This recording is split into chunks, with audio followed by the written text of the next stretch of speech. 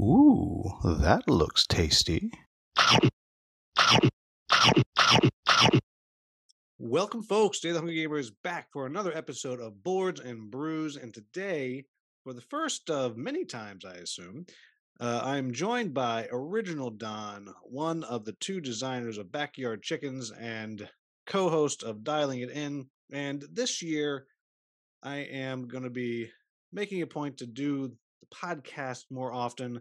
I kind of fell in last year with having a hard time scheduling other reviewers on. And as it turns out, we're going to be doing less of the dialing it in this year. So I asked Don to kind of be my co host for this. Pretty much well, at the very least, anytime that we want to do a podcast and I don't have another reviewer who wants to come on. And whether or not he wants to come on when other people do, that's to be determined. We'll see how much he likes it. Though the fact that he's wearing another another podcast shirt on this podcast makes me think maybe not. Could not find the merch link on your webpage. Well, you got to make You it. don't have a web page. That's what the real fan does. The real fan makes, their merch. I expect. You're right. I am failing you. You're right. Yeah, you need to get a white T-shirt and some puffy paint, and make it happen. All right, I'm on it. Next episode, puffy paint shirt. I hope. Good. All right, but so most of you have already seen or heard. Heard? Not just seen. Most of you have already seen Don go in. He's one of the smart ones in dialing it in. And then there's me with the blather. So we're gonna kind of jump in to see what happens. So Don, you get to skip most of the rapid fire questions, but just so everybody knows, who the crap are you, and what is your brewed beverage tonight? Sure. So, I don't have as impressive an answer as your usual guest, but I am just the guest for when you don't have a real guest. So, the short version of everything Will said earlier is I'm always available. So when he can't get somebody else, there's me waiting in the wings. So anyway, like you said, I'm one of the designers. I'm the secondary designer of a deck builder called Backyard Chickens that was published earlier this year. Its primary designer is my son Adrian. He is 20. He was 15 when we started working on that game. It's something that we did for fun because we liked hanging out in the Protospiel rooms at Bay Area conventions, and it turned into a real thing. By happenstance and by happy connections and a good friend who wanted to publish it. And so we're very proud of it. So that's who I am.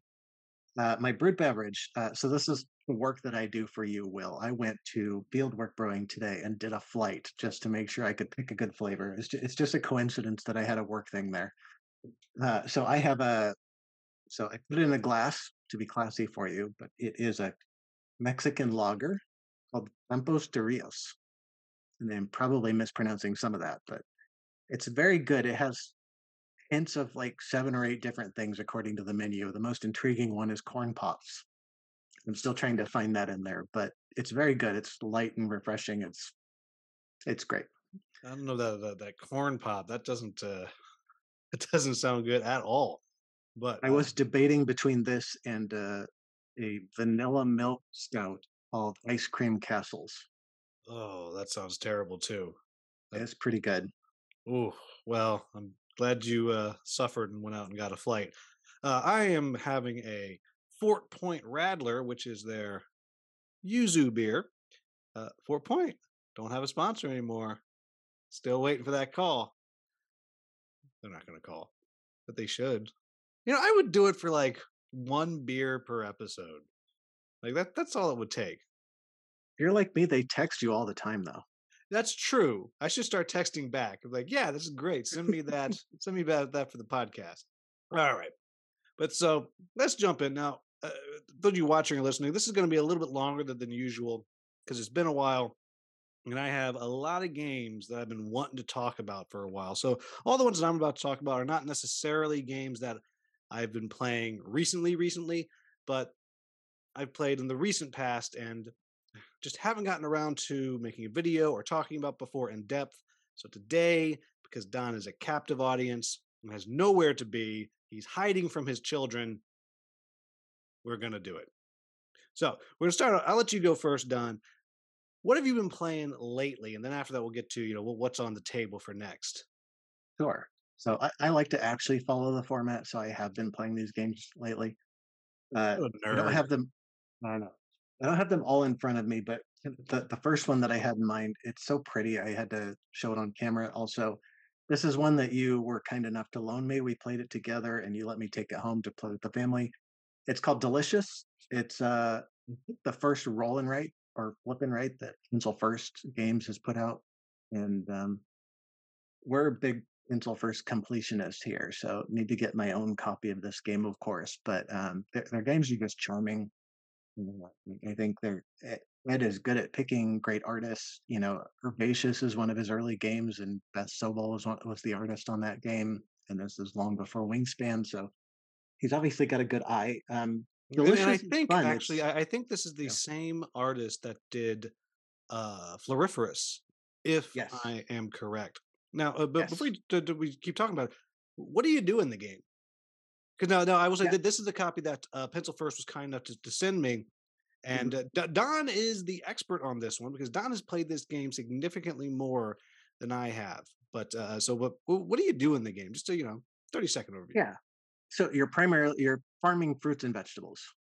You have 6 different containers of vegetables, and there are rules like all of the ones in this container have to be the same, and all the ones in this one have to be pairs, and all the ones in this one have to be different. So there are rules for what you can place in there.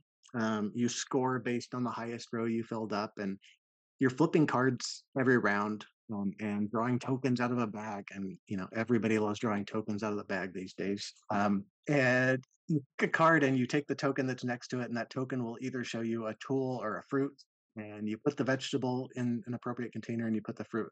One of the cool things about it is like, so I don't know how good the camera work is here, but this is the sheet where you're planting your vegetables, and then you've got one big container for fruits, and then you have a secondary sheet because all roll and writes have to have 2 sheets now.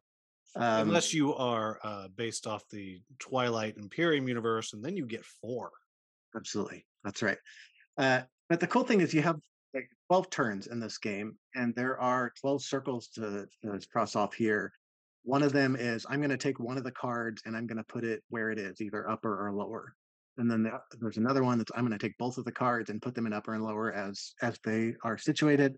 And Then for there's those you I'm going just to take listing, when one he's and put it talking in the about opposite. upper and lower, when you place out Yeah, the cards at the beginning, you place one that is the top card and one that's the bottom card, and they correlate to the main board where you have spaces on the top of the sheet you're drawing on or the bottom of the sheet. yeah.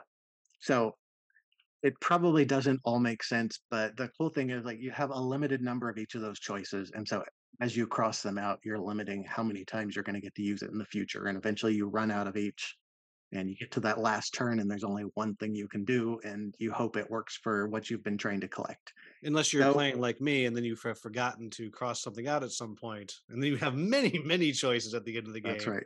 and you And still you're the manage to person, lose. there's only that one person that's like, wait, I have 4 circles left. How do you all have 3 circles left? So that was Will when we played it together. Oh yeah. Anyway, it's delightful. It's charming. It's a very chill game, like a lot of the Pencilverse games. They aren't all chill, but the smaller box ones that he puts out, delicious, floriferous, herbaceous. They're all very relaxing. They're all easy to get to the table, and I like this one. I enjoy it quite a bit.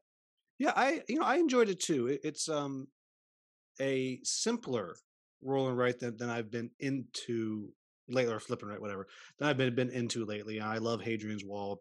I Even though I've only played it once, my wife and I, we like Twilight Inscription, and enough to where my wife said you need to buy this thing. So we have that, but of course that's a heavier one. And even though technically it is not a flip and write, Guild of Merchant Explorers is basically a flip and write game, Mhm. just with little wooden pieces. But all of those have more going on. They're longer games. This was quick. I mean, it must have been 15 minutes to play Yep, the game. yep, And but but still thinky, interesting choices. Yeah. yeah, what I really like that top and bottom choice where you're picking the cards and then the ability to a couple times a game say, I'm going to take both. I'm going to take Mhm, both of them and put them wherever the crap I want.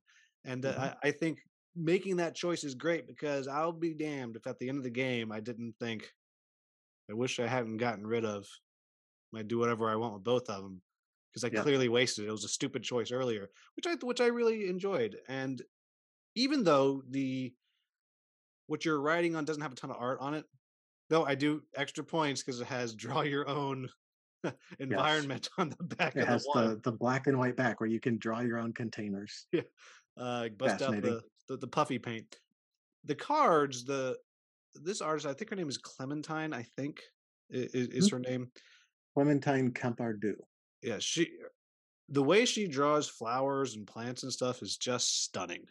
So when you stop and Mhm. look at it, it is a stunning, stunning thing. But yeah, I enjoyed it. It's quick, it's easy. It's like it reminded me a little bit of Three Sisters, which is another one that I like, but just less. It's just less. Yeah. It's Three Sisters when you don't have an hour to spare. Right, right. An Yeah, hour. Who are you playing that game with? Oh my gosh, clearly not me. It's probably why I lose. This must be why we both lose games so much. probably. Yeah. All right, so I'll jump into to my first one. My first one is the one that's the furthest back, and that is Small Islands from Lucky Duck Games. And this is a very light tile laying game. It's got some interesting choices. If you're choosing where to place these islands, you're building, as you can imagine, wait for it, small islands. And you're building these small islands, and you're trying to make sure that on each island you have X number of symbols. The more symbols of the whatever's you're looking for, you have the more points you're going to get. And it's just a really fast, quick, light tile laying game. I don't want to say it's like baby's first tile layer, but it's close. I mean, this is the one to where if you like tile laying games a lot, and you're like, oh man, I wish I could get someone to play all my Scott Caputo games with me. And you wanted to make someone get there, you could start them with Small Islands because it's got enough decisions to make, or it has interesting decisions to make. But really, every turn you're making one decision. Like that's all you're doing. You make one choice, put it out, and you go. It's really cute. It is a cute little game. Not for those who are looking for something super super heavy, but I also don't think that's what it's intended to be. And it looks pretty good too. It's got some nice art on it, nice everything. It's Lucky Duck, so you know you're gonna be able to find a copy. You haven't played this one at all, have you, Don? Not. Well, that was riveting audio there. Back to you, Don. What's your next one? It's the first I've heard of that one, but it sounds interesting and love anything that will introduce people to tile laying. Yeah, well, Um, I have to. I'm gonna just like circle back on that. I don't think Scott Caputo mhm, listens to this stuff, but I like most of his games, his all of his mhm, tile laying games. But I just can't get people to play him with me. Every now and then, I get someone to play 100 Tory with me. Another pencil mhm, first game, but no one will play Sorcerer City with me. I just and that's can't. a shame. Yeah, it's so much fun. I mean, the only problem that one I think has is you have all the different monsters and they all do something different, and you're regularly like if someone that gets a monster comes up, they're like, "Wait, what does this do?" And you have to like stop the clock and pause and explain it. But that's such a clever little game, but It not is. one that we're technically talking about. Now, Correct. I see the next one on your list is one that we just played together, so we can actually have a real conversation about your next one. Yeah, and by the way, I neglected to mention Delicious is designed by Steve Finn and Eduardo Baraf. And Eduardo is Pencil First Games, of course, and Steve Finn is a legend in his own right. But Yeah, he just does an amazing job of games that literally have one thing going on. mhm. Like there's one thing happening with his games and that does it well, and you kind of just get to look and pick like what's the thing that I want to do? Okay, what's the theme that goes with this one thing that I find interesting? And there you have it. uh, the next game, and I do not have this one in front of me, so I don't have the designer's name in front of me, but it's a recent Kickstarter that was delivered. It's a charming Euro called Encyclopedia, Yeah, I believe and the designer is Britannia. thank you. Yeah, Get it? Encyclopedia. Yeah, that's Get clever. it? Yeah. Uh, You know what? Only people our age or older get that. mhm. So yeah, Encyclopedia is a Euro. Like I said, this is a recent Kickstarter that was delivered. The theme is you're one of the researchers collecting information for one of the first encyclopedias being written. So it's set in the 1700s. The entire game is about researching animals. So apparently, the first encyclopedia was just about animals, which that's what science was back then. If you were a naturalist, you If researched only there animals. was like a series of books that we could look up Hmm. information in. If only that existed. Anyhow, That would be fascinating. Yeah. yeah, right. So anyway, I love this game. I played it 4 or 5 times now at a few different player counts. We just played it 2 player the other day. Um, it's very fine tuned. You can tell that they did the development work on this game. In it you've got money as a resource, and then you've got these research cubes that you're going to be putting on cards, and you're picking animals to research. You're going on expeditions to the continents they come from to research their characteristics, and when you do that, you put the cubes on their cards, and then you publish your findings, and that's where you go to the publishing board and you take those cubes and you put them in the box for the traits, and all of that is end game scoring. The best part of this game is its dice placement. I love dice placement. Everybody draws four dice out of a bag at the beginning of the round, and then you place them on your board, and then on your turn you can use one of your dice, or you can take somebody else's die. And when you take their die, they get the benefit corresponding to the space where they put it. And that's fun. You find yourself saying, somebody else needs to take my die. I really need this $2. Or I really need to move my little reputation star a couple of spaces so I can get a bonus, which is another little mechanic on the player board. And, I really enjoy that. I was very frustrated playing with you because you would never, ever take my dice. Well, you should have gotten better dice. Now, I should have. speaking of that, I like this one too. I didn't. I couldn't get excited by it, and that it's initially it's my old reservation of crusty dry theme Euros. Even though, as we're going to talk about a little later, I'm starting to find more and more that I like, but I just Mm. have something in me that's like, oh yeah, wow, ooh, an encyclopedia. That sounds so fun. Woohoo. But it was really fun. And I think that dice placement thing where you're taking stuff from the other player if you want. It was very satisfying when you would take stuff from me. And that's not true. I did take stuff from you, but I was taking the stuff from you that gave you nothing. That's right. There's the one space that gives you nothing. So you try to put your least interesting die there. Yeah. But And it then you was got that yep. that power to change one die to 6 every round. And 6 is the best die result you can have, of course. And so you kept taking my crappy dice. It was beautiful. Now, everything about this game is clever, especially as you're going. You mentioned the powers I got because you're able to. It's not buying, but kind of Mhm, buying with your dice these upgrades and powers, but you can only have 4 of them. mhm, So if you want to keep using one, you can't buy another power. But at the same time, at the end of the game, those turn into set collection. So you want to mhm. keep replacing your powers because that's going to be worth more points. It's very, Yeah. very, very clever as far as that goes.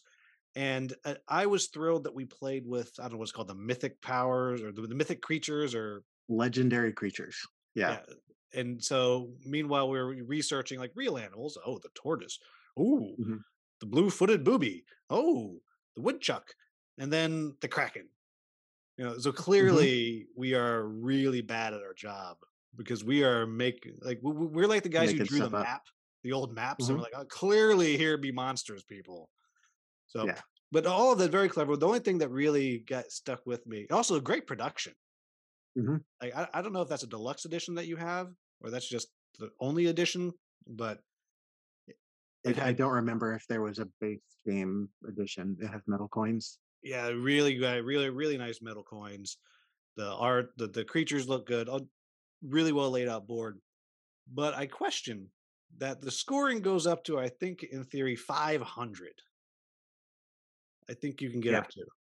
I think your scoring tokens go up to 400. So in Okay. Oh, theory, you can so have I guess 400 plus 499 points. because you can go all the way. Yes. Yeah. And we barely broke. We didn't even break 200. I don't think. And I So don't know if that's a player count thing because I've played a 4 player game a few days before that went to around 300. And the scores ranged from, I think, 275 to just over 300. It was a very close game. yeah, I do think it's probably more interesting with more players, with more people to take dice from, and then more people potentially taking your dice. I agree. But yeah, it was a clever game. I definitely would play that one again. Yeah.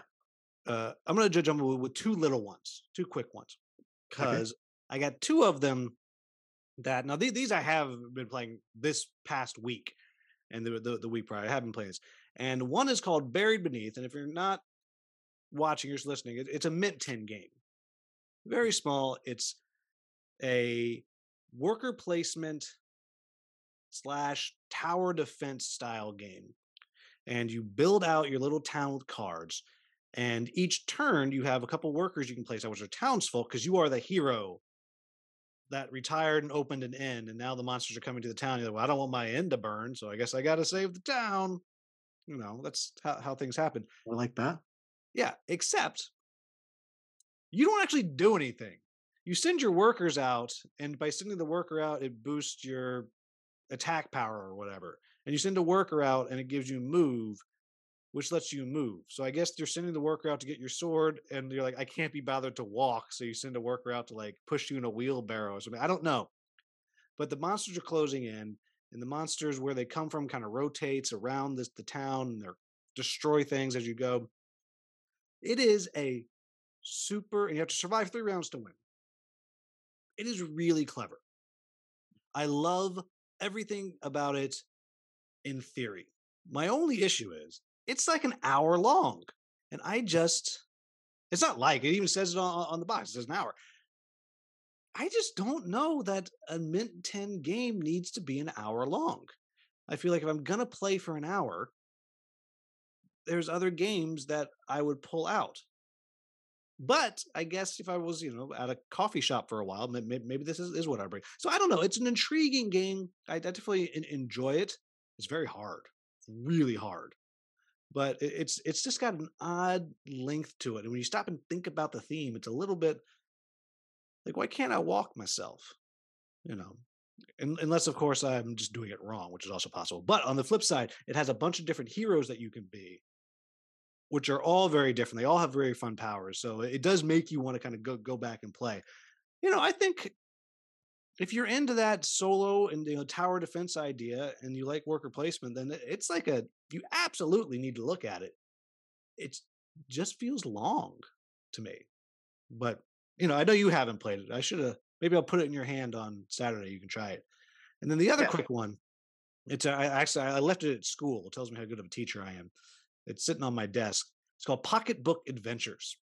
Now, this was sent to me, said, oh, we want you to check it out before we do a crowdfunding campaign. I never heard when the crowdfunding campaign was going to be, and now it's done. But they got late pledge or something coming, so this is fine. And this is it looks like one of those little tiny spiral notebooks you can get. Like they're the really small ones. They're like 3 inches by 2 inches or whatever. It's about that size, and it's this little grid of like little maps, and you're moving around using your pencils, drawing a path through this this map, and you're picking things up, and you have to turn in, you have to turn orthogonally, and you're moving all the way till you get to something, and you turn, you move another direction, and so you're limited with the movement that you can do, and so eventually you're running into things you have to fight. And the way you fight, now this way you fight, I thought at first like this is dumb, but I think it really works. So you put your pencil on the page in a certain spot, then you close your eyes and you lift it and try to hit it onto the target. So you know where the target is. And so if you hit it at the right spot on the target, you get, X successes or, whatever. And so I was thinking at first, I was like, well, I'm just going to get really good at it. Because I don't know about you, but I used to read the Lone Wolf books by Joe Deaver. They're great choose your own adventures, but you actually had to like fight and stuff. And you used a random number generator to attack things. In retrospect, just, a 10-sided die would have been better. But in the back of the book, there's a grid of 0 through 9. You were supposed to take your pencil and wiggle around and tap it somewhere. Well, by the end, I was really good because I knew where the stuff was. I could keep always getting the number that I needed or very close to it. But each map, it moves where the target is. Like just enough to be annoying as crap. Mm-hmm. So that pocketbook of it's a clever little thing. I don't think it is something that I would play all the time, but it's something just in my bag. I'm sitting on the BART. I'm sitting on a plane. I'm just waiting for someone to show up to join me for coffee or something. 100% I can see playing through that. It's a clever little thing. It's very simple, very easy. I guess there's no replay value unless you're going to go in and like erase stuff, but that's silly. But yeah, so that's Pocketbook Adventure. It's a clever little game. All right. I'm intrigued. I hadn't heard Yeah, of this one. it's my brother Steve, Skippy, Hmm. Skippy, designer of Lunar Rush. He tried to keep it when I saw him over the Christmas holiday. I said, you can't have it. I got to cover this thing." And then of course now I'm covering it on a podcast, so I guess I could have let him hold on to it for a bit. But I'll bring it to you, and you can play it, and you can send him pictures about how I let you play it because you're a big media man. You know, Your brother likes me more than you. That's the message I'm going to send him. that's fair. That's fine. Yeah. Because he ordered me something off Kickstarter like 3 years ago. Hmm. It's actually delivered. I still don't have it. Huh? I actually had the opportunity to get it and review it like 3 months ago. I could have gotten it in reviews. No, my brother. It was a very, very nice gift you got me. It didn't come. Yeah, so I think I do like you better. All He's right. out of the will. Well, All right. obvious. All right. What's your next one? So Oh I'm so my I gosh, this your next one. You've been banging on about this thing for like 2 years now.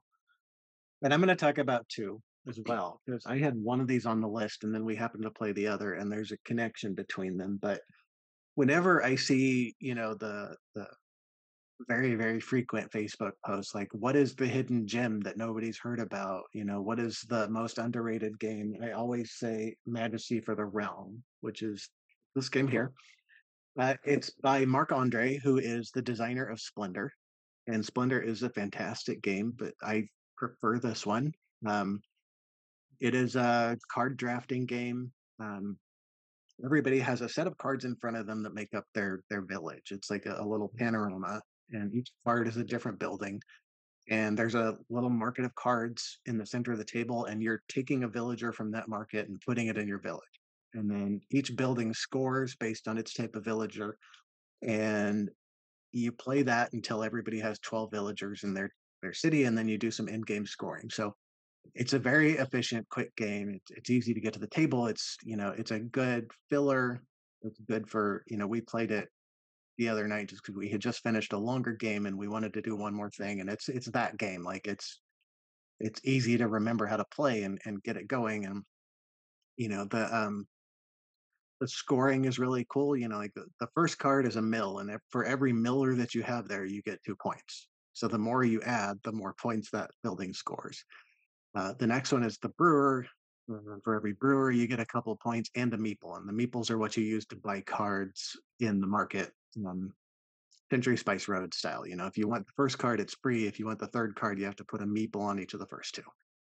So it's like you're sending people out to recruit the villagers. I don't know. They're meeples for some reason instead of coins.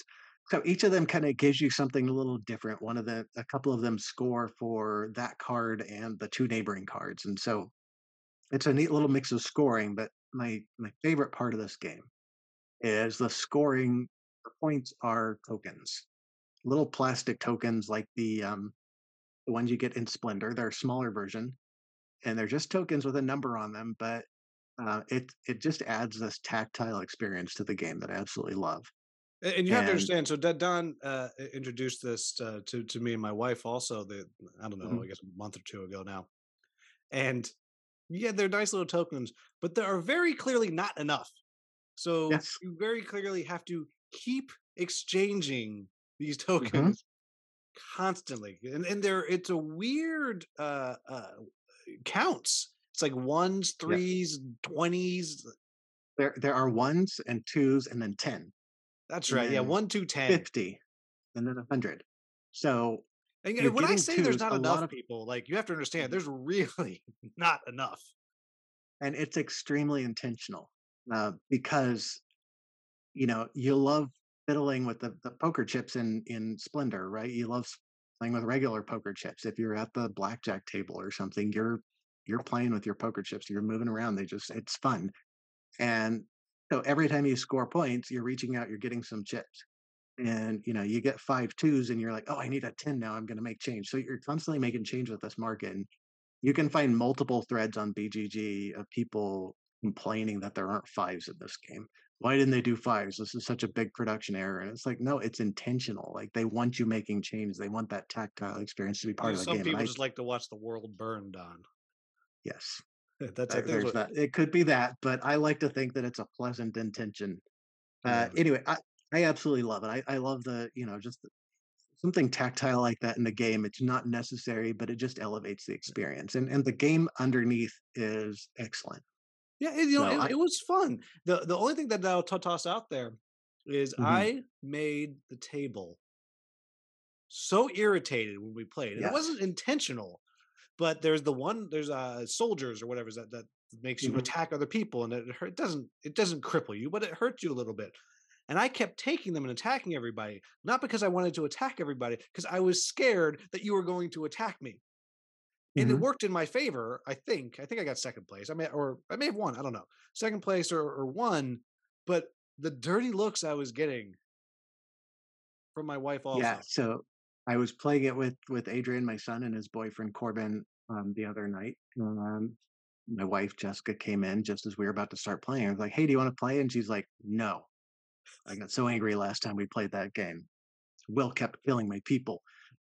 But she should So get better it people, you know? lasted. It clearly lasted. Well, yeah, there's that. So and it's not like a real take that kind of a thing, right? Because if you get a knight, and you're attacking all the other villagers, and then there's also a guard house, and if you have a guard there and somebody puts down one knight, then your guard protects you.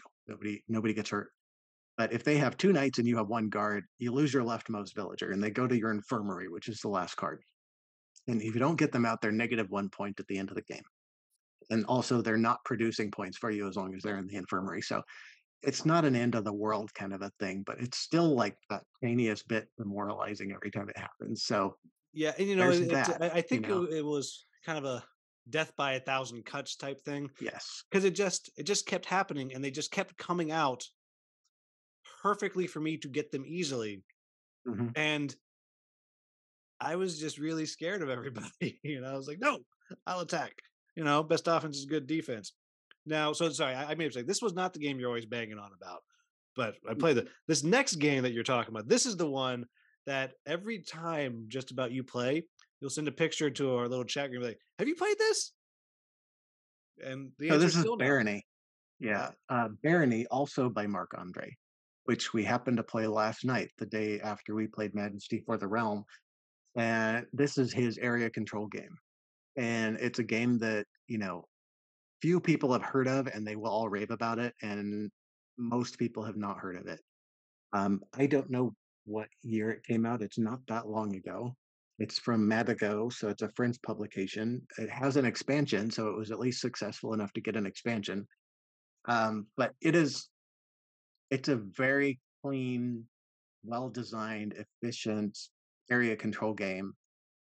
It's all known information. Like there's no randomness in the game other than, it's got hex tiles that you deal out randomly to build the board in whatever shape you want at the beginning of the game. Usually you aim for something rectangular or oval shaped, there's a but lot of people that draw dirty stuff with that, I'm sure. Yeah. but that And now so next time you play, you're going to because now you're going to think of it. sure. Yeah. So that's the one random bit of the game is you randomly build the map at the beginning. But after that, everybody has 5 castles, a certain number of villages, 2 strongholds, and a number of knights. And you have a certain number of actions available to you, and you can do one per turn. One might be recruiting knights out onto the board. One might be, turning all of your knights into villages or strongholds. So you spread your knights out, and then on a certain turn, you're like, okay, I have enough out there. I'm going to turn them all into buildings. And when you do that, you get resources, which are just these little shields. It's interesting graphic design. It's interesting art. It's not the flashiest thing in the world, but I wouldn't change it. I think it's great the way it is. It's got a certain character to it. But yeah, the resources are just these little shields with pictures, and you get, more valuable ones from farms than you get from mountains. It's like they're worth more points. And then another action you can do is turn one of your villages into a castle. And you only get to do that twice per game because you start the game by putting 3 castles out on the board. and you Because take turns doing you that. clearly make the mortar with the blood of the peasants, and there's only so many Absolutely. peasants to go over. That's Yeah, right. yeah, Yeah, yeah. this is guys, I read an encyclopedia when Don and I played a game. I know how things work. So it's everybody starts with the same stuff. You know what everybody has, and it's very, I always say chess like. It doesn't feel like you're playing chess, but in that everybody has the same actions available, everybody has the same pieces available, and it's all about what is that person going to do? Do I need to block them? If I send my guy over here, are they going to kill him? Because, if you have one knight in a space and somebody sends two of their knights in there, they kill your knight, it comes back to you. So, If they send two knights into a space of your village, they burn it down and they steal one of your resources. it's So very there's, disrespectful. Yeah. yeah, So here's my they shouldn't question. have built there. That On was your this side, space that clearly. that is true. We Hmm. we do blame the victims Yeah. when you play games with Don. Uh, what's the king making potential like?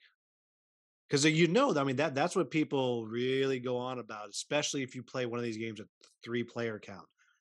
Mm.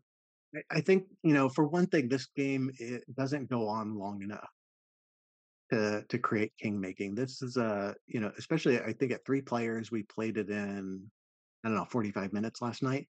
And granted, we've all played it before, so we knew what we were doing. We started right out, and you're never bitter enough that somebody else killed your knight that you want to help the other person win because you have no hope, right? Like Oh, that's I when can hold a king grudge, making Don. happens. I can hold a You can, grudge. but like I'm saying, this game is not long enough for your grudge to It's matter. okay. There'll be another game. I'll hold it. But it's just, it's more like you're like, am I going to do something to grow my resources or to build one of my cities, or do I need to do something defensive? There's not a lot of offensive. You're usually trying to knock somebody's stuff down because they're encroaching on your a territory that you want, or occasionally it's you want to burn down their village so you can steal one of their resources. But there's not a lot of that. Mostly, you're trying to build your own sandcastle and not knock other people's down. But that threat of attack is kind of what adds a little bit of tension to the game that makes it really fun, right? You can't just go wherever you want because somebody's gonna snipe your guy, and it's really fun. It's a nice tight space. There's no turtling in the corner. One of the fun actions that you do maybe once per game is can't remember what it's called. It's something like adventuring, but you can have two of your knights in a space. You remove one from the game, and the other one can go any edge space on the board. So it's questing or something like that. So it's a way to get out of an area that you're stuck and go start over in another space, or Oh, that's interesting because I've never yeah. played. Well, I've played like once. Terra Mystica or Mhm. Gaia Project, one of those two. One I've of heard a those. lot of people saying the big thing is if you aren't smart, you can just get trapped in the corner and you're done. Mhm. So that's interesting. Yeah, That's what worked away around it in that kind of a game. All yeah. right, I So maybe. so Yeah. you'll enjoy it. I'm eager to introduce it to you, and I think your wife would like it too. I No, don't think it's no, the mean killing enough of that her it's going knight. to No, make her no, mad. no. She does not. She will be upset. You kill her Well, you knight. know better. You just won't do that. She will. Um, You would think I so know better. How did Majesty for the Realm go? well, there's that. You have That every was a turn. learning game, though. Yeah, and I Yeah, haven't learned yet. apparently not. All So right. anyway, I love this game. It's something that I heard a couple of folks on podcasts or something talk about how great it was, and decided to get it, and it really is fantastic. So Splendor is a great game. It's a lovely introduction to engine building, but these games just feel unique to me. All right. Well, I look forward to We the will next time play you it. send me a picture of it and ask me if I've played it. I can't wait. All right. So my next one is one that I can't see you ever playing, like Oh, good. ever. Let's hear about it. And I just posted a video yesterday from the day of recording, and that is Dungeon Universalis. This is the biggest sandbox out this side of Dungeons and Dragons, or whatever it is that we're playing now because of the Hasbro open game license thing that's going on. It is this massive, not quite Gloomhaven sized box, but close game where you can do anything you want. It's got a rule system to it, and it's got a rule for everything. Like, go ahead and I bet you could name something, and I can tell you, yes, there's a rule for that. Something that sounds like you might be able to do. There's a rule for it. Go ahead, pick something. Pick something. Can you cook a chicken dinner? You can't. I don't know if you can cook it, but you can definitely go eat it. You can definitely go to the tavern and eat it. Close enough. And it's there. It is possible that you can get a chicken companion. I don't know that for a fact, Oh, but it that's is even possible better. because the stack of companions is like this thick, and I haven't even gone through all of them. So that's a definite maybe. That is a definite Okay. maybe. But there's modifiers for anything. So if you're interested, is good. Go watch the video because there's so much stuff. But for example, you want to shoot somebody. You want to shoot the bad guy. So you have your bow. Great. On 2 dice, you got to roll a 10. You roll your 2 dice and you add your range attack value. Don, you're really good at it, so we'll say you got a 4. You got to roll a 6. But here's the thing, though, Don. Did you move? Of course you moved. Did you move more? Because if you move, that is a modifier. You get a negative. Did you move more than half your movement value, Don? You did. You did. So that's another modifier. Oh, is it more than 6 spaces away? Because that's a modifier. Is it more than 12 spaces away? That's another modifier. Hmm. Are you shooting them in the back? You would, because that's how you do things. That's a bonus that you have. And that is just for shooting. I'm not even talking about what if they have a shield, because then there's more modifiers for that. What if they've cast a spell recently? There's more modifiers for that. God forbid you roll a snake eyes on your dice, because then literally your bow might break. Now, of course, when they're blocking when you shoot at them, God forbid they roll a 1 or a snake eyes, because then their shield might break. That's just shooting. I'm only talking about shooting. I'm not talking about moving. I'm not talking about running. I'm not talking about moving through the dungeon where if you move too far away from somebody, you're splitting the party. Don't split the party, because you split the party, you roll a die and see if the evil GM is going to play a trap or something on you, which I will say, you can play this with a dark player. You can play 1 versus minute. You can have someone be the bad guy, and then every time you go into a dungeon, they have a set of cards and points that they can spend. And so anytime you do anything, they can be, oh, whoa, whoa, whoa, whoa. That door, that door's locked. Oh, no, you thought that was a door. That's a portcullis. That's a portcullis that will drop a boulder on you. Like anything you want. It does everything. And it has a very cool overland big map, and you move around from region to region. And every time you move from one region to another region, it takes a week, of course. You roll a die based on the region, you may have an encounter. And that encounter might be something nice. Oh, you found chickens playing chess. Roll an intelligence check to try to cook and eat them. Or maybe you run into bandits.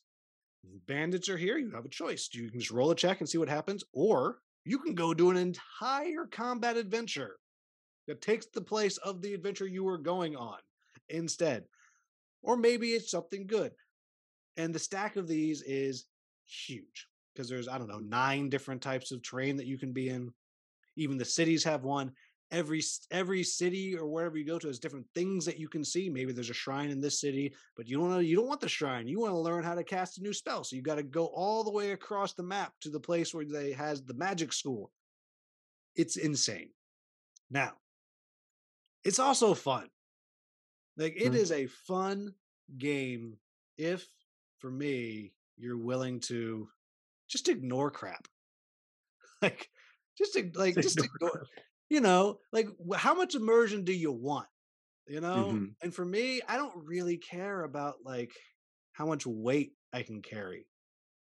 Like Yeah. I eyeball it, like yeah, okay, yeah, that makes sense. And yeah, whatever. We leave the other stuff outside. I roll a die, maybe it gets stolen. Like yeah, like whatever, just move on. But what's neat is the game clearly is made that it encourages that. It very clearly is a system.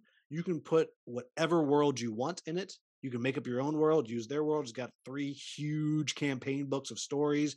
And as you just discover more stories, like where I just stopped, I'm following the main quest. I just got to a point where I have a choice. I can continue the main quest or I can go do a side quest. But that side quest is flagged to where it's like, no, you're not only starting a side quest, you're starting a side campaign that I can go off and Mm. follow that for.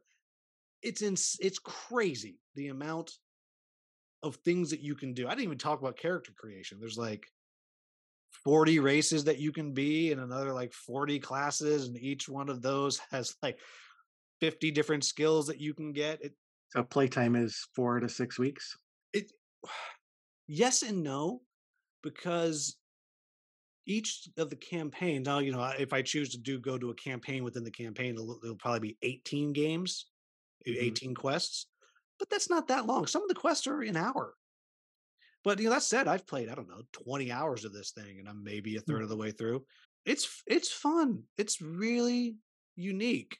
It almost feels like it's solo D&D in some way. It's very clever. I can see people loving it or hating it.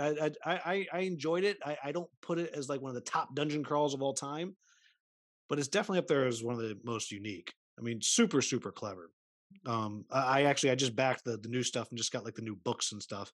It came with this huge bag of stand. It wasn't a bag; it was a box. But the person who sent me the game, the insert got damaged, so I just threw that away. And I had this huge, like 2 gallon plastic bag full of standees.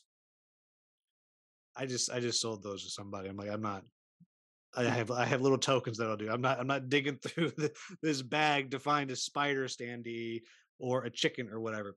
But it's people love the people who love it. They love it, and the people who don't like it, man, they really hate it. Anyhow, yeah, this is not. Well, you play role playing games, so maybe you would enjoy it. I don't know. Yeah, sometimes I do, and I do like a sandbox. You said that's a sandbox of sandbox games, and I like sandbox games. I like being able to, when I play video games, I like open world games where you can just wander around and, like, oh, the princess is going to get killed if we don't go save her. Okay, but let me go get this guy's chicken for him first. Yeah, right. I mean, he needs the chicken. Breath of the Wild is one of the greatest games ever. So, I love that kind of stuff. But then when you describe, shooting your bow and there's 7,000 modifiers, like this is for Dungeons and Dragons players of the 1970s. Yeah. Yes, You it is know, interesting they had because more time on their hands. It's like, yeah, I'm going to shoot my bow. Okay, let me get my slide rule out and we'll figure out what you did. yeah, it's interesting. I when I was finishing up the last one I was playing, it was all pretty quick. And I will say they did Okay. do a good job. It does come with poker card sized reference cards. It, it Mhm. it is pretty quick to figure the things out, but it's just I'm encouraged by that. there is just a rule for everything, and it's just about deciding how much immersion do you want, and Mm. where do you want to be like, I'm not going to do that. And I've never felt more comfortable being like, yeah, I'm not doing that. Nope, ignoring But that rule, ignoring that so you whole don't. section of rules. Well, that's good. The fact that that option's there is great. I mean, that takes some work work to make that possible and not break the game. So that's interesting. And so, are the reference cards good enough that you're not digging through the rule book every time you want to do something? Yeah, they're pretty good. I found that I was definitely now. What's not good? Totally forgot about this. In my video is there's an index at the back of the main rule book. Mhm. It is useless. Ah, It just it'll you're looking up how to advance your characters or level them up, and it'll say, oh, that's on page 22, 49, and 112.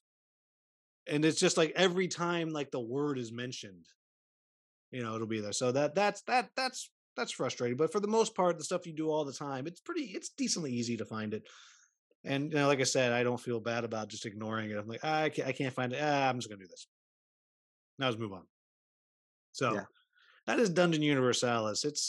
It's cool. I'm holding on to it. I'm actually really excited because I have another game that's very comparable coming called League of Dungeoneers, which is very similar in this kind of open world sandbox adventure.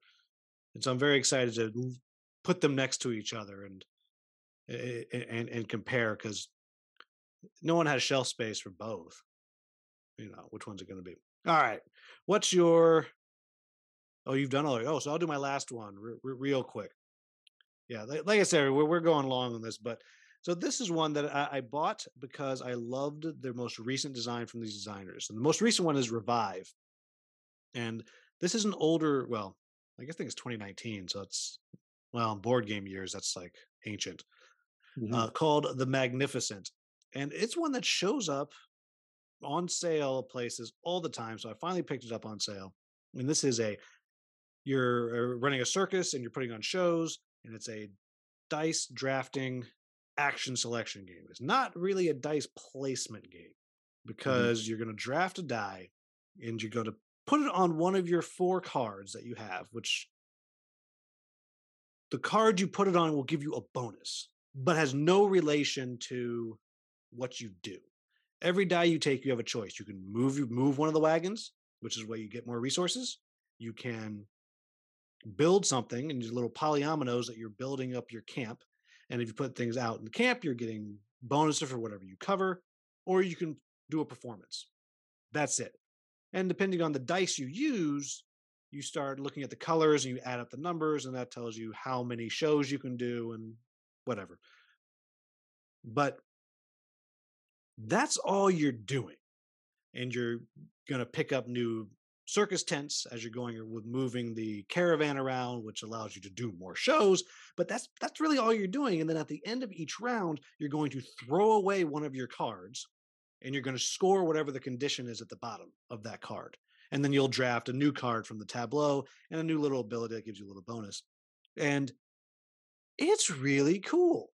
I've only played solo. I played 3 solo games. It's a beat your score, also known as how few points did you lose by? Because it is I can't you're supposed to get 200 points. The closest I got was 160, which is not, that's a big percentage away. But it's a really cool game. It's a cool enough game that I went looking for the expansion, which you can't find anywhere. But I have a friend who lives in Canada who's coming to visit, and so I was able to get it shipped from Board Game Bliss to him. And so he's going to bring it to me. And it's Canadian dollars, so it's practically free. Yeah. Uh, it is a cool game, and it's a for a board game, tiny little box. Just it's really cool. It's really cool. And I know you have it, but you haven't played it yet, right? That's right. I've been itching to play it, but one of those things. I bought it when it was on sale once, just like you, and just gotten into the table. We've gotten through all the games we've been playing. This is officially far and away the longest games that we've been playing. Thank you for everyone who's still listening or watching. All right, what's on your table to play next? Yeah. So this will be a quick topic, but Star Wars Rebellion is sitting on my table right now. It's the box is sitting on my table, but yeah, I'm playing it tomorrow with a friend who's coming over. We usually, my local game group is 3 of us, and we usually get together every couple of weeks. It used to be every week, but the other friend isn't available, so I said, why don't we play something 2 player? So we're going to play Star Wars Rebellion. This is a fantastic game, and anybody who's played it will tell you that. It's one of the games that I bought in 2020, when everything was shut down, and I thought I should go buy one of the expensive games at my local game store because they're barely open and they, need some help. And so it's one of those games I So got you then. I played. single-handedly kept the store open. That's right. Well, I bought this and Feast for Odin, so Oh, they made a ton of money there. I paid retail for both. So anyway, it's one of those, it was an opportunity to like go buy things I'd been eyeing but just hadn't bought, and then played them with the family at home when we couldn't go anywhere else. So they created joy for us, but this is a fantastic game. It's immersive into the Star Wars universe. I've played it a couple of few times with my son William. He's the only person I've played it with so far, but he is a big fan of Star Wars Risk, which if you've not played it, it's nothing like regular Risk, which is not the best game in the world. Though I loved it back in the '90s. Star Wars Risk is a recreation of Return of the Jedi, and you're either playing the Empire or the Rebellion, and the Rebellion is fighting as Luke Skywalker on the Death Star and moving ships around in the center board and moving the little rebel group on Endor to go to go destroy the shield bunker and all that. So he loves that game. So I was kind of dying to see what this was like, and we loved it. And he always plays the Empire. He loves playing the Empire in both games, and so yeah, it's just a really immersive game. The theme is obvious, like the Empire is trying to find the rebel base, and the rebels are trying to stay away. And there's a clock to the game, that can end immediately if the Empire discovers the Rebel base, and that's basically the whole game. I need to refresh myself on the rules before we play tomorrow, but it's great. Yeah, I've played this a few times, and one, absolutely get that expansion. Hmm. Like it adds a few cards to it, but it makes battle fighting significantly more rewarding. So to definitely get that, yeah, it is. It's a long game. There's a Yeah. lot going on, but it can be very, very satisfying. And there's moments where you feel like you're doing the movie. So the first time I played, I was playing the Rebels, and it was looking bad. Like it was definitely looking bad. And an amazing moment happened. Now, it wasn't an X-wing, but my opponent had two Death Stars going around. And I guess he just wiped me out. And I said, "What? You're gonna leave that one Y wing alone? You're gonna do that?" And I swear to you, he was like, "Your Y wing can do nothing to me." I had the card, blew up his Death Star with one Y wing, won the game. I felt like the end of the movie. It was just awesome. And Beautiful. the other time that I won as the Rebels, I remember very like I put the damn base on Hoth. I was like, "This is what's happening. You will Hmm. never look there," Hmm. and didn't go close to Hoth the whole game. I was like, "Where was it?" I was like, "Hoth. Haven't you watched the movie?" He was so mad. That is a it deserves all the love it gets. It's just long and it is a complex game. There's a lot going on. I'm itching to play it. It's been at least a year since I've played it, and so I'm excited. Are you an Empire man or a Rebel this time? Do you know? I don't know. We may have to flip a coin. I Ooh. haven't asked my other friend if he has a preference. All right. So the next on the table for me, it's a twofer. One is a game I'm constantly talking about in the monthly menu that I want to play. But you and I and Bernie, our friend Bernie, and somebody else, I don't know, we are going to play Vindication on Saturday. I've been trying to get it back to the table forever. That's happening. And the other thing I have on my table is a game I'm talking about recently called Monasterium, which you've played with me.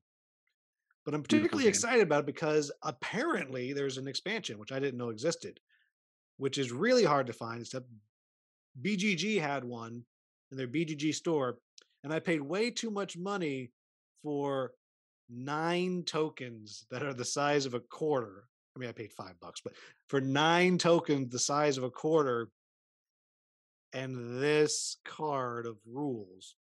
But this is a dice drafting, but it's got like this reverse dice draft to start each round where you're monks and a donkey cart and you're sending initiates and making stained glass windows and making soup and getting rosary beads.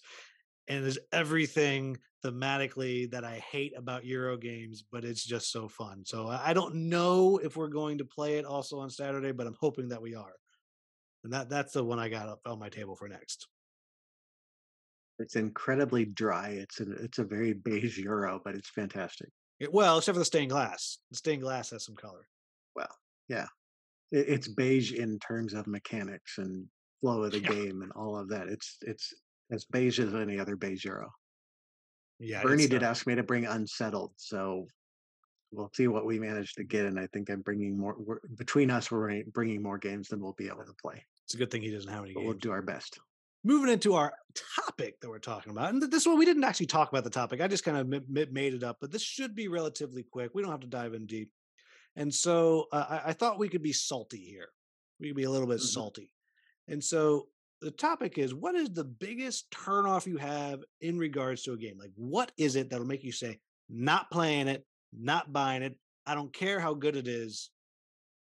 What is it that'll get you every time? Or as the kids would say, what would make you nope right out? Did I say that?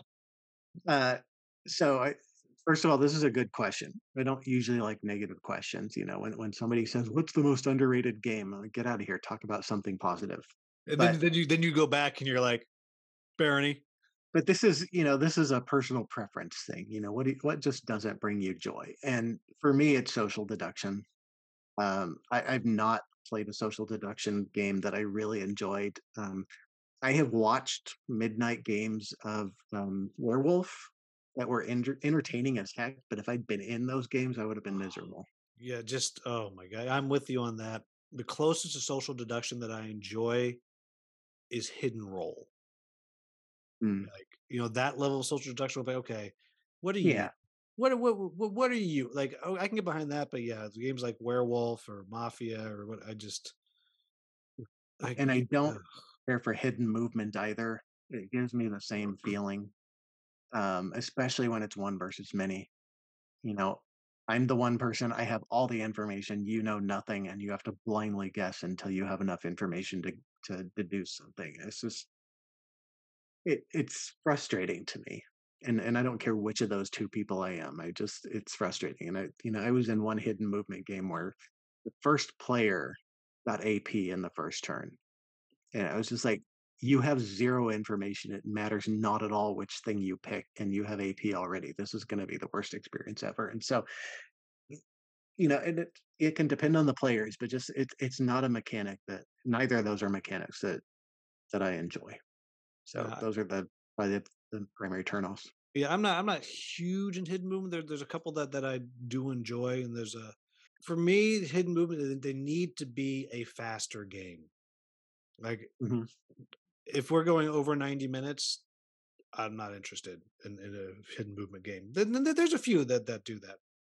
Um, so I'm a little more maybe my things are a little more petty, Hmm. a lot more petty. So the first one is if it is a designer or a publisher that is one on the wrong side of history about something, Mm. I'm out. I don't care. No, not interested. Or has personally wronged someone I know. I can't get over it.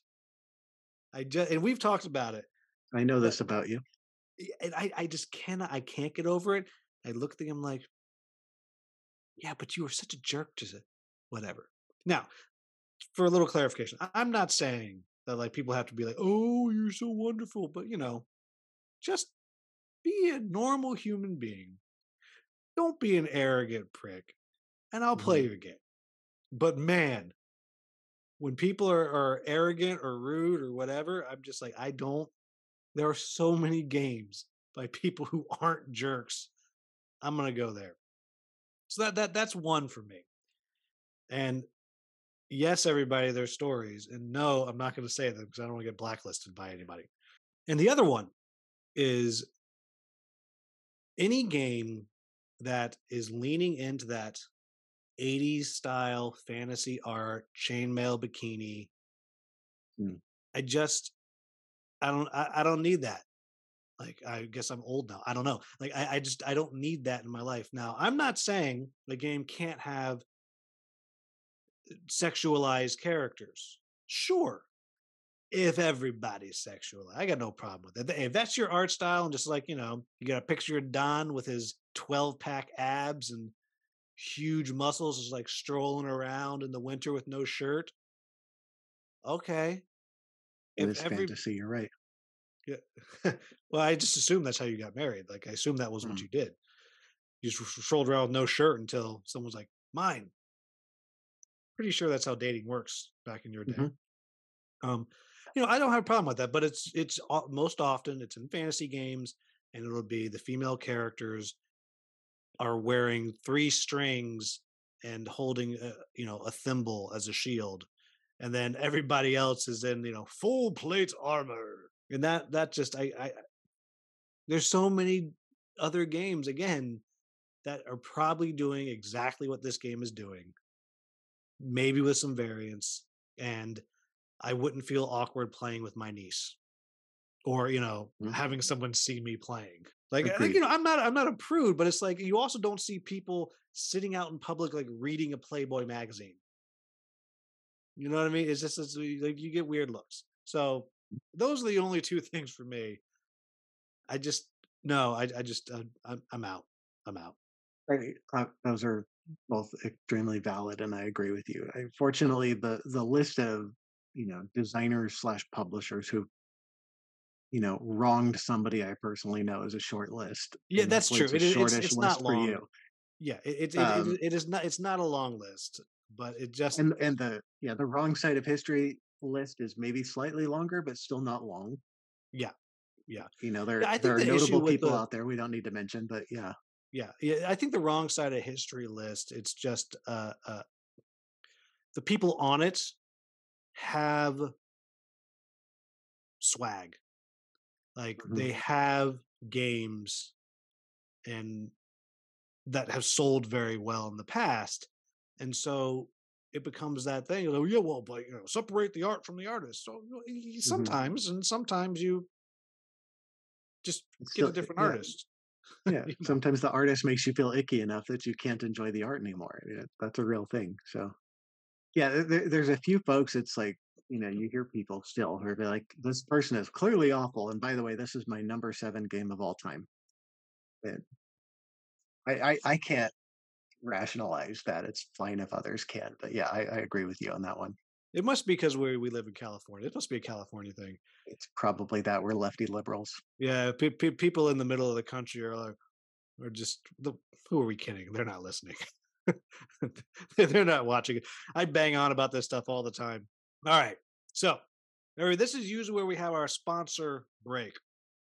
Fortunately, we don't have a sponsor this year, so I'm going to say check out the channel membership.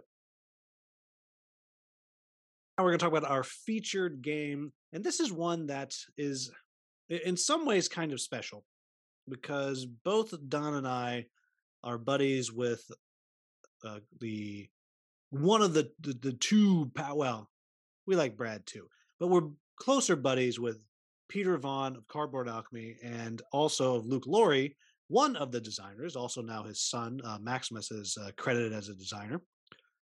So we have gotten to actually play this game for several years now in different forms because I believe it was 2.5 years ago when the first prototype showed up at one of the local conventions.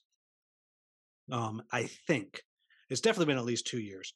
So we've had the pleasure of playing this for a couple of years, and so it's pretty cool that we're able to actually talk about Andromeda's Edge from Cardboard Alchemy, which is probably hitting GameFound a week or two after this episode airs.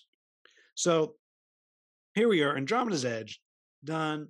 Give us the fast and dirty on the theme of Andromeda's Edge. Yeah, so the theme is space exploration and competition.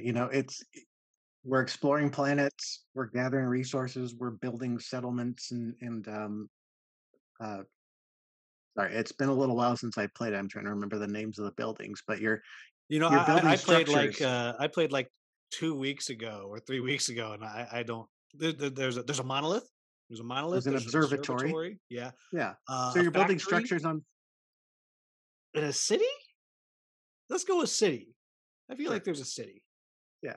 So it's exploration, it's settling in space, it's competing over planets, it's gathering resources, moving up tracks, and now I'm going from theme into mechanics. How But dare you take my mechanics?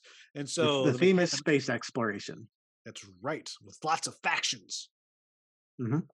And so mechanically, this is, I don't want to say every Luke Laurie game, but maybe every Luke Laurie game smashed together, thrown in a pillowcase, beaten against someone you don't like, and then shaken back out.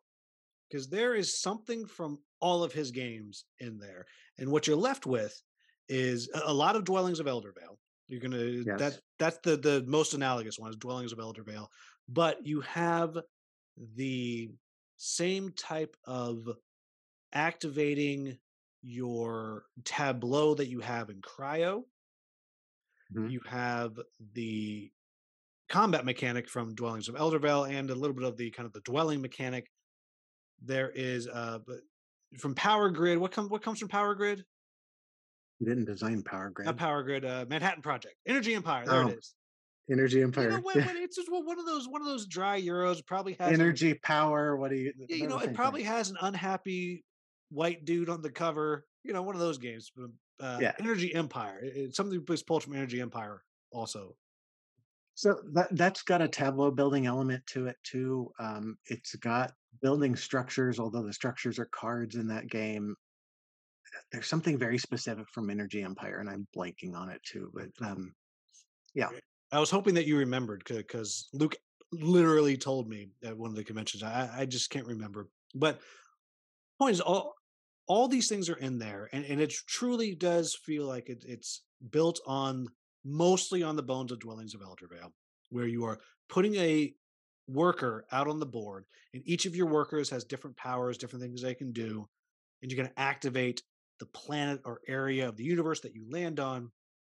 And if you're too close to one of the raiders or the monsters, they're going to come in, they're going to attack you, you're going to have to fight.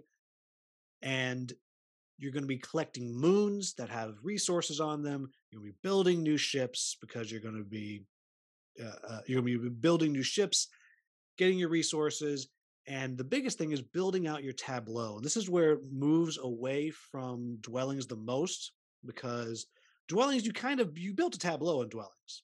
Mhm. But to me, Dwellings was not a game about building a tableau. It was about making sure you have the dwellings out there. That's where you get the big points. it's And I right mean, there in the name. oh yeah. Oh wow, I didn't see that. I didn't get that at Hey. all. But the tableau building in Andromeda's Edge to me is far more robust Mhm. because you build or you can build a lot more thing than you can get spell cards or whatever they're called in dwellings. So you have these huge tableau that you're building, and the ways that you can activate different things on the tableau is much more intricate. And then along with it, so you're doing all these dwellings things, but you're also going up these 5 different tracks. And as you go up each track does something different. And going up each track is giving you different bonuses that are in-game bonuses, immediate bonuses, and new ships, and blah, blah, blah. There's so much stuff going on. So I told Don I was going to do the mechanics in 90 seconds. That took like 5 minutes because this has to be the heaviest game that Luke Laurie has ever designed. Like it has to be. Absolutely. This is far more complex than Dwellings. Yeah. Which is not a dig against either game. This is just different. This is a more complex game. Yeah. So With a when lot this more was in it, yeah. initially starting, I was joking that it should be called Space Dwellings in Space to the death of Mhm. space, because it's what it sounded like. But it's truly, to me, developed into something different. It's way crunchier. I mean, Mhm. it is way crunchier, and I also really appreciate that some of the stuff that people get so salty about in dwellings they've looked at. Like, I don't know if you ever get salty about it. I don't, because my dice rolling is terrible no matter what. But Mhm. people get really salty when you're fighting in dwellings because it's that combat where if you roll a 6, that's the winning number. So Mhm. my 1 die could beat your 6 dice if you just roll trash. But it's even mitigated that because if you have a whole bunch of ships, if I have 3 ships, anytime I roll a 2 or below, I get to re-roll it. So it's taken all these different things that people complain about, and they've just slightly modified it. It's very, very Yeah. clever the way that they've done that. Yeah. I think the dice mitigation is really cool in Andromeda's Edge. I do want to say that the people who get saltiest about the dice combat in Dwellings have read about the game and never played it We also call because them it's losers, meaning they uh-huh. lose the game, not that they are personally. I mean, maybe they are, but I don't know. Well, they never play the game, so they've lost before they even start. But, there are people that read it and don't think it sounds like fun. They think it sounds too simple, and it's fun. It's cool. It's quick and efficient, and there are stand-up moments in every game. And who doesn't love that? So I think the people who criticize it the most haven't played it. But that's dwelling. So, but yeah, the mitigation in Andromeda's Edge is interesting and cool and different, and I like it. Yeah. Now, you and I have something very in common in this game. Hmm. We've We never both won. suck. No, no, no. I've won. Oh, I you have one. did. You're probably I just playing went. against me. No, I went down to Los Angeles Hmm. and I played against Peter Vaughn, a friend of his, and Chris Strain, who also works at Cardboard Alchemy. and I won. It was Oh, good for you. glorious. I should have quit and never played again because the next time I played, I got waxed. In general, you and I are usually competing for third place. Is Yes. usually how that goes. But I mean, what do you like? What do you not like? So what do I Peter Vaughn like? can't get to you. He can't get in your house. What do I Luke like? might be able to. Probably. He's pretty cool. Pretty resourceful. Honestly, my favorite thing about this is how it throws in a little bit of every one of his games. There's one I think that's missing, and it's because there was an element in one of the earlier prototypes, and people, I was commenting on it that I didn't think it added anything to the game, and he Oh, said I know what you're talking about. it's the only thing from this game, Yep, and yep. it's now gone. Yep, there's a thing. I'll call it out. It was a thing from Whistle Mountain. Yes, It which is had, a phenomenal game, it had to it but had to do something with getting negative points at the end. And everybody was like, yeah, "That sucks, getting negative points."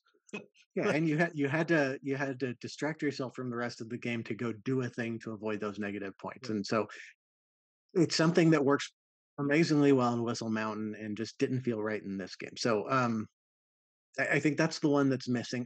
I think the Energy Empire thing is how when you take an action, it can trigger all the things that you've built on your tableau. Oh yeah, yeah. Because yeah, if you do your reactor, you trigger the entire row, and then you can use energy Hmm. to trigger other things. Yes. And in an Energy Empire, if you take a green action, you get to activate all your green buildings, Yeah. assuming you have the workers and energy to do that. So and Energy Empire, by the way, is one of my favorite games. Yeah, Um, you find you actually you talk about it so much. I finally played it because I would trade the Mediterranean before I make power. Like, mhm. that is Yeah, I get that, but but it was fun. it's But great. I love it. It's just such an efficient game, and it's it was one of the first times I was really impressed by a rule book, and I don't know if that's Luke's doing or the publisher's doing, but it was one of the first times, Luke doesn't write rule books. Rule books write him. relatively early in my gaming life that I sat down and I read a rule book and I understood exactly how to play the game. And I'm better at that now than I used to be, but back then that felt like a miracle to me. And I sent Luke a message immediately, like this rule book is so good. Anyway, that's Energy Empire.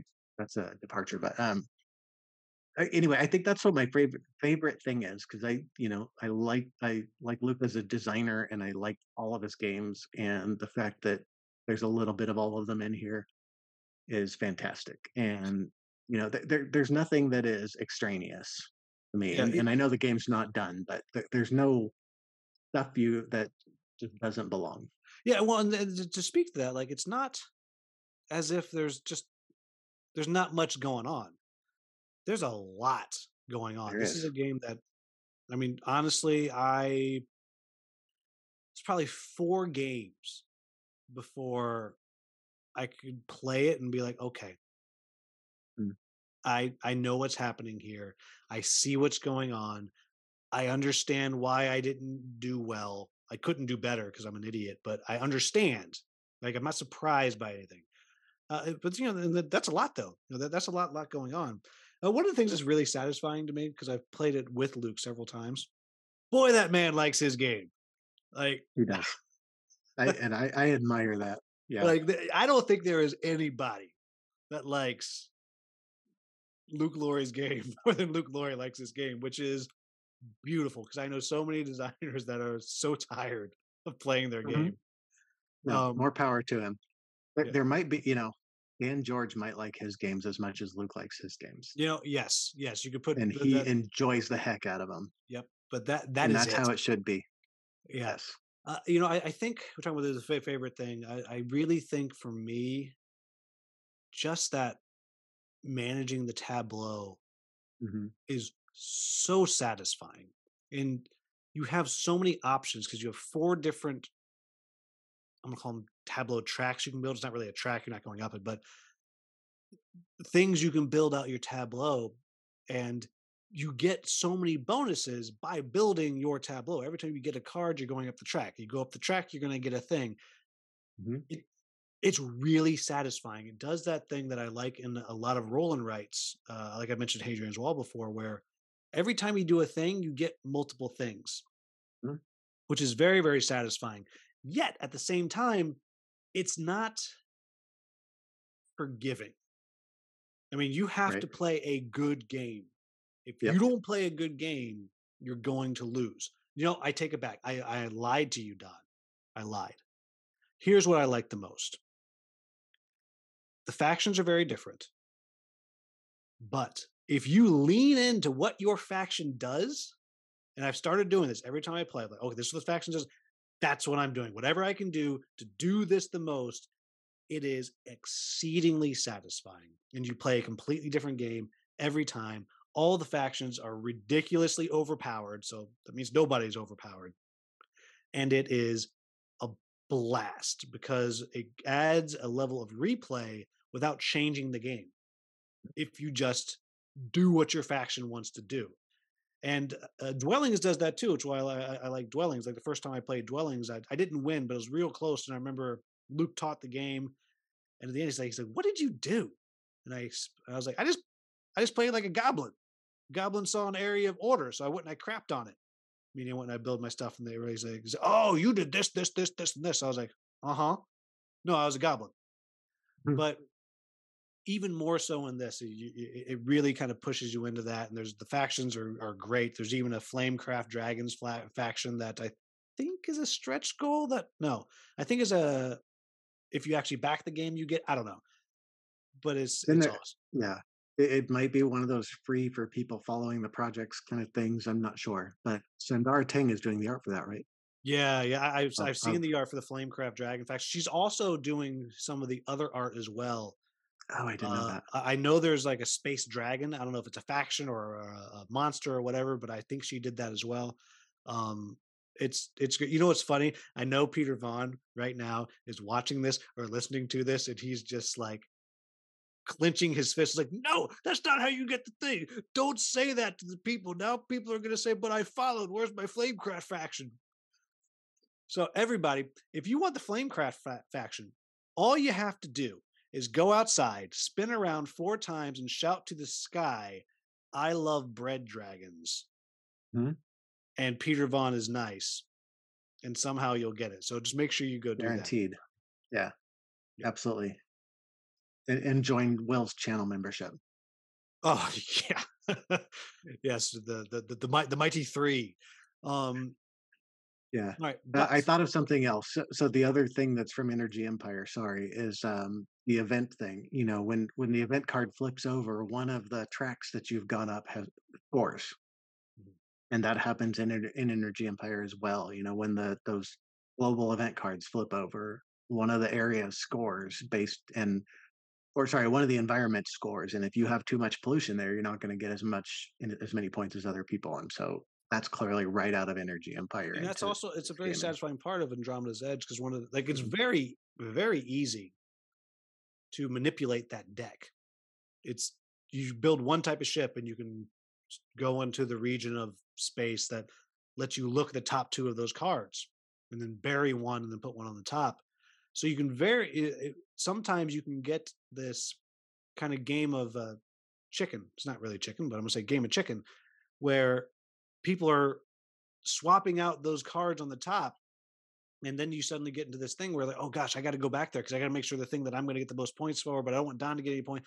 Very, very satisfying the way that works out. But not Mhm. everything is sunshine and roses. All right, not on boards and brews.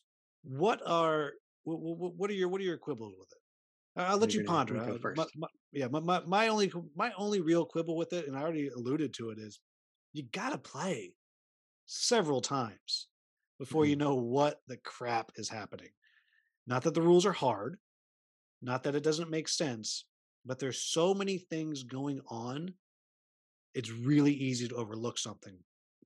And like we mentioned at the beginning, that this is definitely the heaviest game that Luke Laurie has designed. I mean, this is a heavy game. It is significantly heavier than Dwellings of Eldervale, and It's also significantly more Euro than Dwellings of Eldervale, which is good or bad Hmm. depending on your perspective. But Yeah.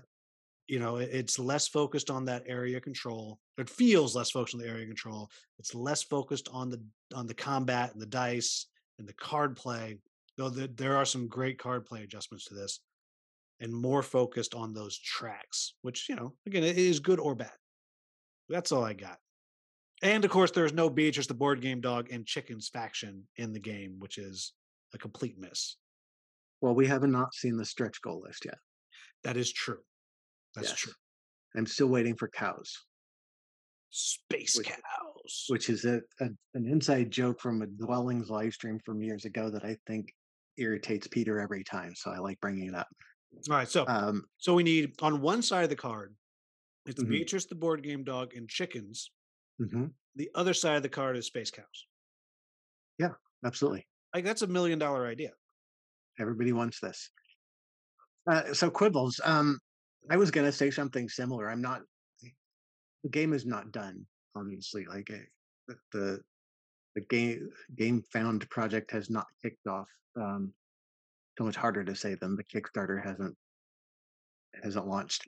Anyway, the project hasn't launched. The game is still being developed. I think it's changed you know, significantly since the last time I played it, which was a few months ago. Mostly because I just keep seeing Luke post pictures saying in playtesting amazing changes to this game with Maximus. So It's possible that he took a whole bunch of pictures in one game and he actually hasn't played in months. He just changed the lighting. He's just posting amazing update. Amazing I update. find that hard to believe because he's a tireless designer from everything I've seen.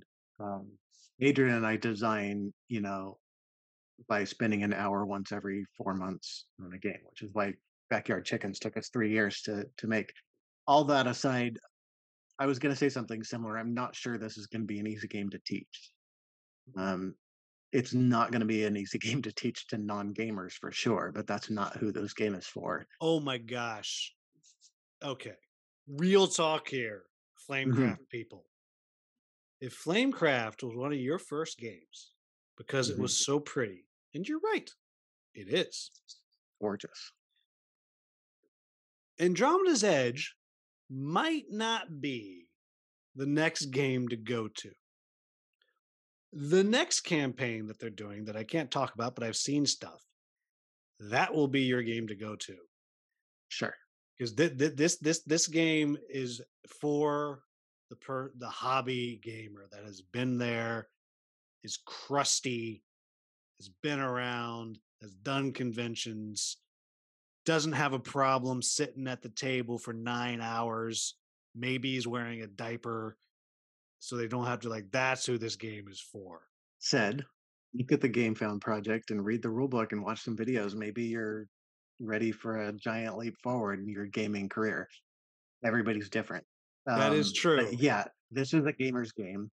It's got a lot of mechanisms in that in it. They're mostly my favorite mechanisms. Um, my favorite thing in the world is multi-use cards. I'm not sure there are multi-use cards in this game. I don't recall. No, Cryo just has multi-use cards, which I think are amazing. yeah, But I don't think it other does. than that, Other than like if you get a module, it'll mhm. send you up a track, and then you'll put it in your Tableau, and you can use it later. And you can maybe put a moon on it also. That's about it.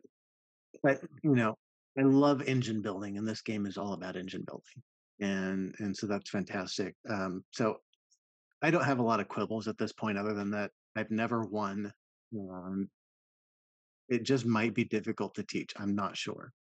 It's It, hard to say. it is. I've seen it taught. But it's hard to teach, not because there's anything hard. It's not like when we played Feudum, Mhm. which is hard to teach. Yeah, I don't remember anything about it. Can't wait to play again. Yeah. Actually, no, that is true. I am really looking forward to playing that again. But Mhm. there's just a lot. There's a lot Yeah. of things you have to understand to be able to play. And if you just jump in and get the very, very basics and learn as you go, you're going to be halfway through the game and then I get it, and I've lost. Mhm. So it's just, you got to play like 4 times before you really get it, which might be a tall ask for a game off Kickstarter. I mean, a lot of people, they'll play a game twice and they send it on. But I Yeah. do think, I mean, I've played this game, I don't know, 9, 10 times now. Um, Not counting the solo games that I played, and it's got a lot. It's got a lot going for it. It's the other thing is it's going to be a huge box if you get everything in. I don't know that for a fact, but I feel like I know that for a fact. It's going to be a real big box. Yeah, it may be bigger than this dwellings box, No, probably. can't be. It's not going to have sound bases. I'm still counting on those light up player boards. I keep telling Peter that's the next thing. Yes, right. So, you heard it here first that unofficially there's definitely going to be LED lights or something that something's going to light up. Hmm. You can program them too, different colors. Yeah, yes, you can make them go different colors, and Yep. the minis will be remote controlled, so they fly.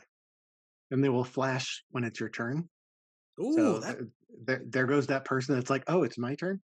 yes, these are good ideas, Peter Vaughn. I hope you're watching. Let me bet. Um, all right, so now, but before we cost Peter Vaughn more money with designing our nonsense, what's your 2 3 sentence pitch for Andromeda's Edge? I didn't put this in our spreadsheet. I just thought about it. But like, well, what is your pitch? You're at the convention, you're playing the Yeah. game. Some guy walks up and he's like, "Oh, what's this? Should I go buy this now?" So you can't take dwellings and Space Dervale to the death. That's already yours. Space dwellings Space dwellings of Space Dervale of Space Dervale, right? to Space the Dervale, not death, Eldervale. to the death with an exclamation mark In space. in space. Yeah. You'd Exclamation think I'd mark. have this down by now. I've heard it I so know, many right? times. What is my couple sentence pitch? This is an engine builder with a bit of area control, um, some hand management with the they're not magic cards in this game, but I can't remember what they're called. Um, Tactics. Tactics cards, thank you. And just a lot of disparate mechanics that work extremely well together. It's a nice system. That was not eloquent, but that's how I feel about it. In space. In space. Right. All right.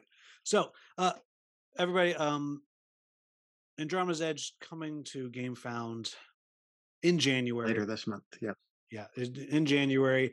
You can just go to cardboardalchemy.com. I'm sure they have a link to it, so you can sign up to remind me. And Don, thanks for joining. We'll definitely have you back. But since we don't have a guest, you are left with what are your words of gaming wisdom? I forgot about this part. It sounds really dumb, but just, play what brings you joy.